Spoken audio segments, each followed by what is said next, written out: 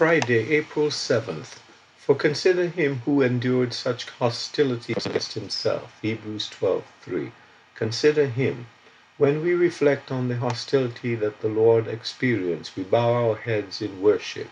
He was the one who made all things, and by his power they not only consist but also subsist. Realizing this, how amazing to think that he was judged, abused, and dealt with in such a disgraceful way.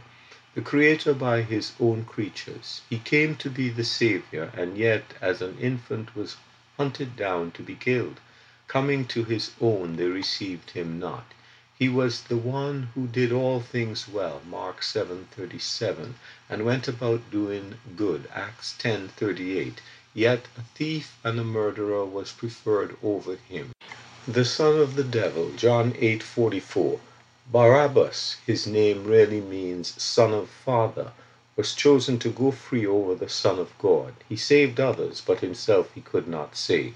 He was the one who was perfect, in whom there was no sin, neither was there guile in his mouth. And yet he was insulted and wrongfully condemned, even though during the last 12 hours of his life, as he went to the cross, he was declared innocent by men on at least 5 occasions. Furthermore, being innocent, God laid on him the iniquity of us all, Isaiah 53:6, 2 Corinthians 5:21.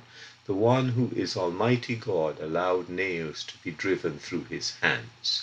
He was sealed inside a tomb by the highest human authorities, who feared that, in their eyes, the last deception will be worse than the first, Matthew 27:64. God, however, answered by raising the Lord from the dead.